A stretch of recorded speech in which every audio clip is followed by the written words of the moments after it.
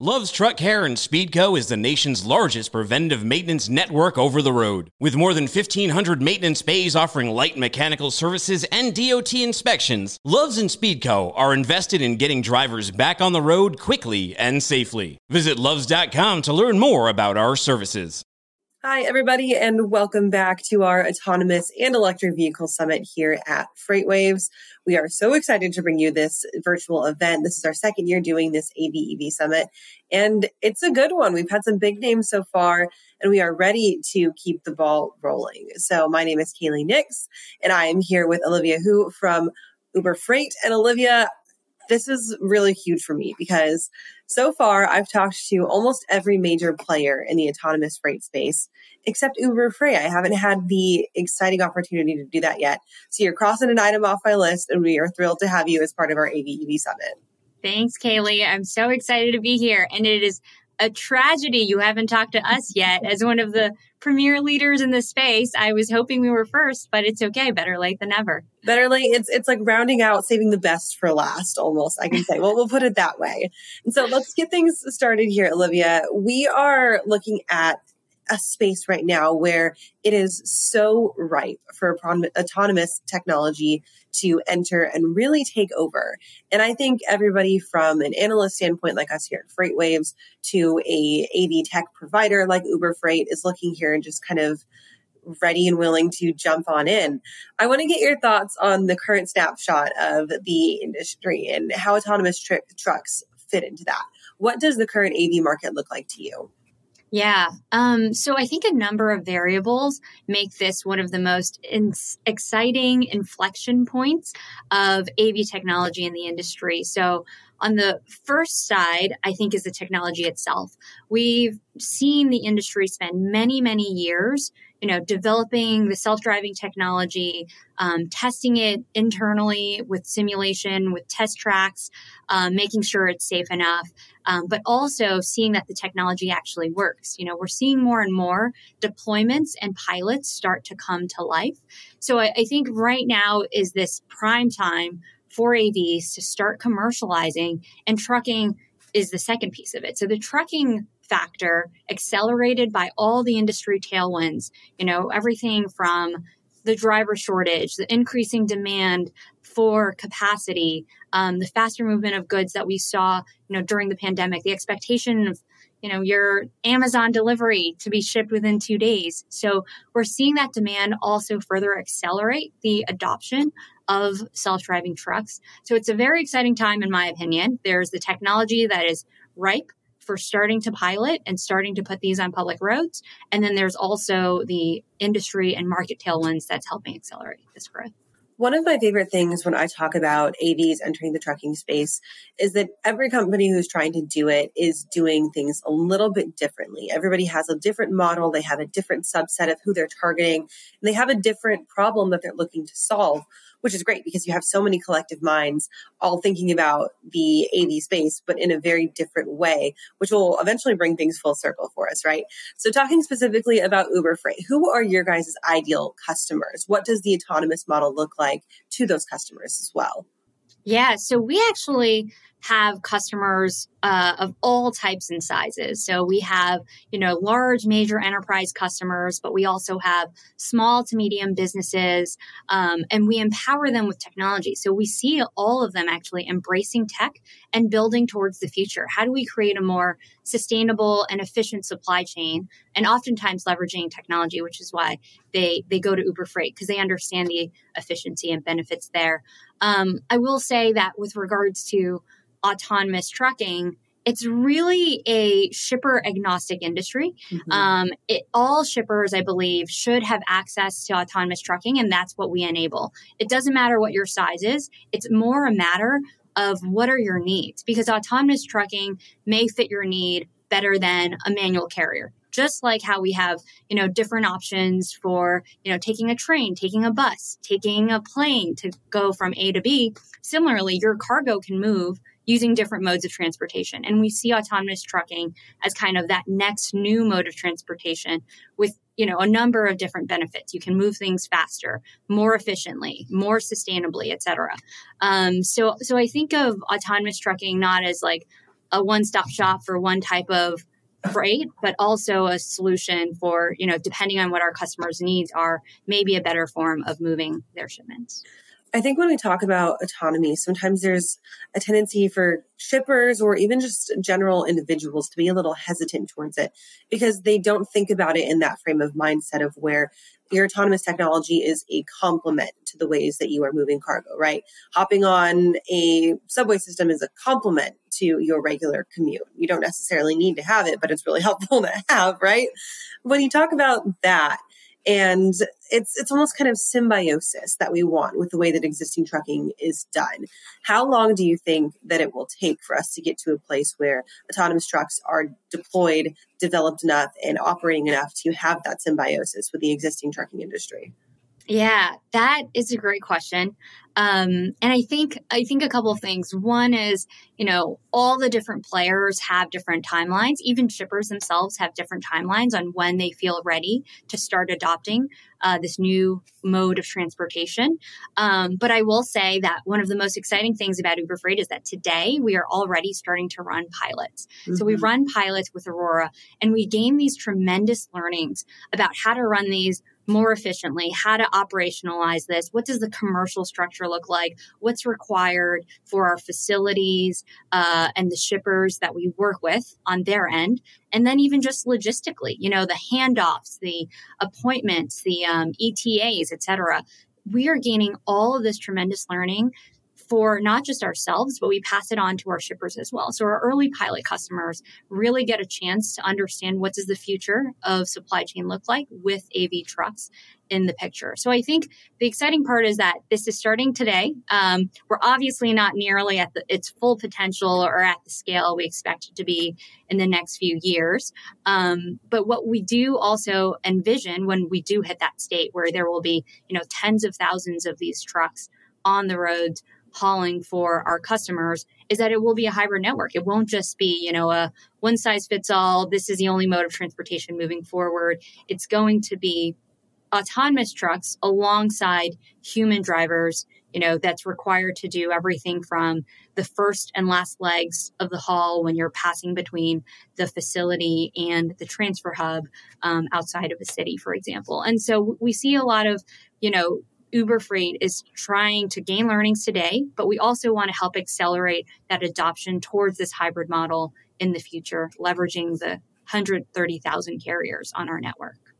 So we know that autonomous trucking has this really huge opportunity to help alleviate supply chain challenges. You touched on that a little bit already.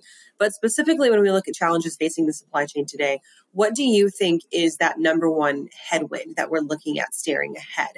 And how can autonomous technology help steer us straight into that headwind and make us successful? Yeah, so a couple of areas, that I mentioned earlier on the different areas. So I think some of the headwinds within the supply chain include, first and foremost, what we hear most from our fleets is drivers. A lot of their job is about recruiting, hiring, training, retaining the drivers. The funnel starts up here. You think you have all these drivers you can tap into. Then they need to get a CDL, and then they need to get on the road and start training and actually having the right practice and experience so that they're safe and they know how to handle different situations.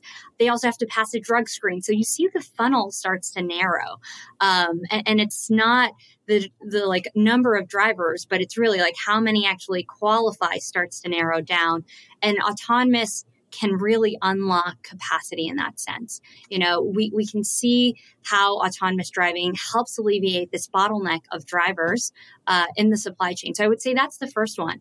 The second one is also just really high insurance costs. Like we heard a lot about how insurance actually led to bankruptcies and fleets shutting down during the pandemic. And autonomous trucks make it safer. They react faster than a human. They can see further out. There's less of a distracted driving, of checking your phones. So there are fewer accidents as a result, and fewer especially due to human error. So we're going to see insurance premiums start to come down, allowing more and more of these fleets to operate without, taking into account the heavy, high costs of insurance premiums.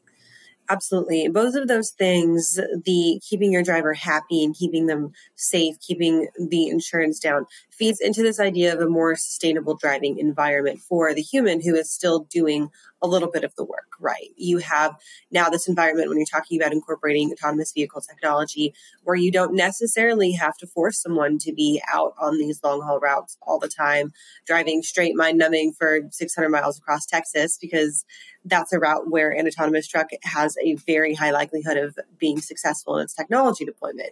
You can really help tailor now these jobs, these driver jobs, specifically to what the future job seeker is looking at and what they're seeing as a priority. And that's what we talk about when we say we want to create more sustainable work environments for these drivers, make them want to do their jobs, make them happier, and keep them in the seats longer for what they're doing. Is that a goal, a continuous goal for Uber Freight as well, as to make that driving environment more sustainable and keep it attractive to the driver?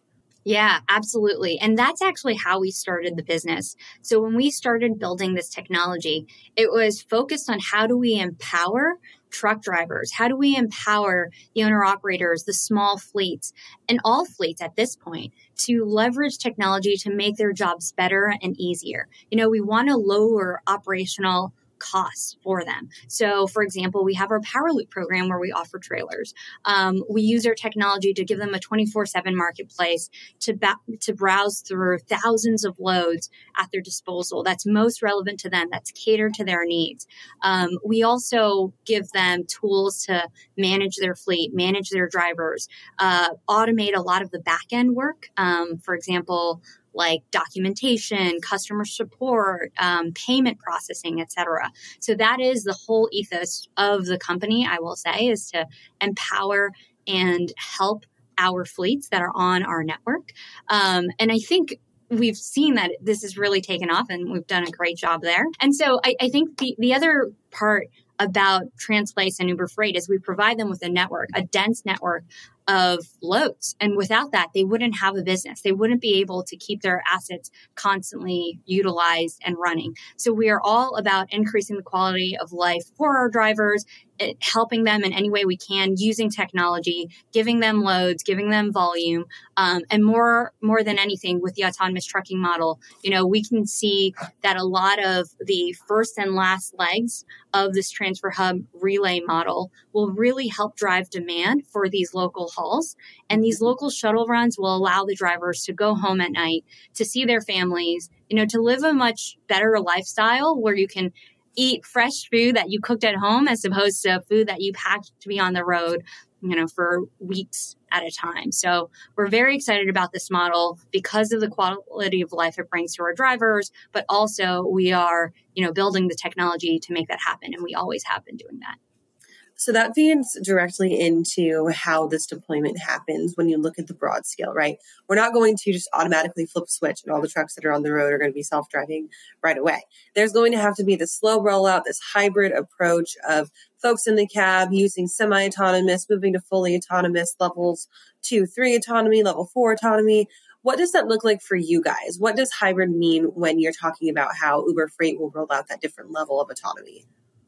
Yeah, so the hybrid model really means for us an autonomous truck, running whatever loads that they can on the middle mile autonomously, meaning without a driver. But it also means in a hybrid model that we have human drivers running on the non-autonomous routes.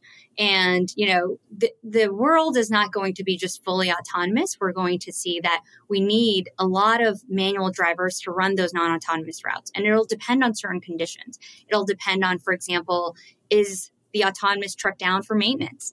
Is it down due to, regular diagnostics and checkups?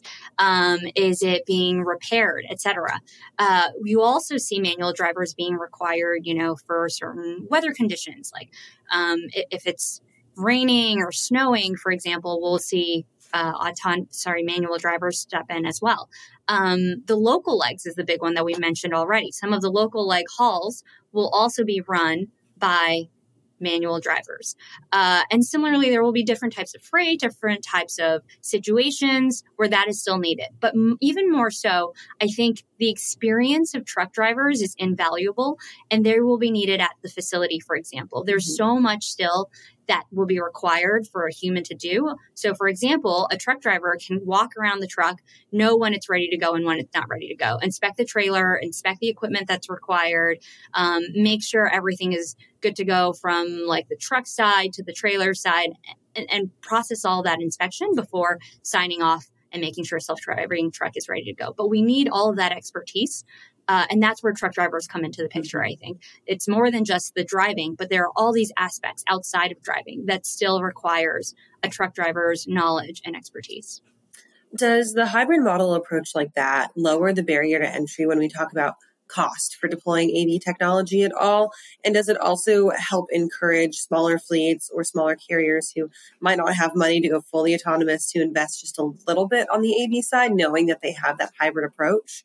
Yeah, exactly. And so we want to accelerate the adoption of autonomous because of all the benefits that come with autonomous trucking, like we mentioned before, unlocking capacity, sustainability, efficiency, et cetera, and safety. But I think by creating more technology, what we're building, which is the marketplace tech stack, we allow our fleets, small, medium, and large, to exactly what you had described, Kaylee, which is to lower those barriers to entry, to make it easier for them to start buying, to start commercializing, to start operationalizing. When it comes with the technology that connects to our network of $17 billion of freight under management, it really helps, accelerate that adoption because it's easier, because it's seamlessly already connected. There's already demand associated with it.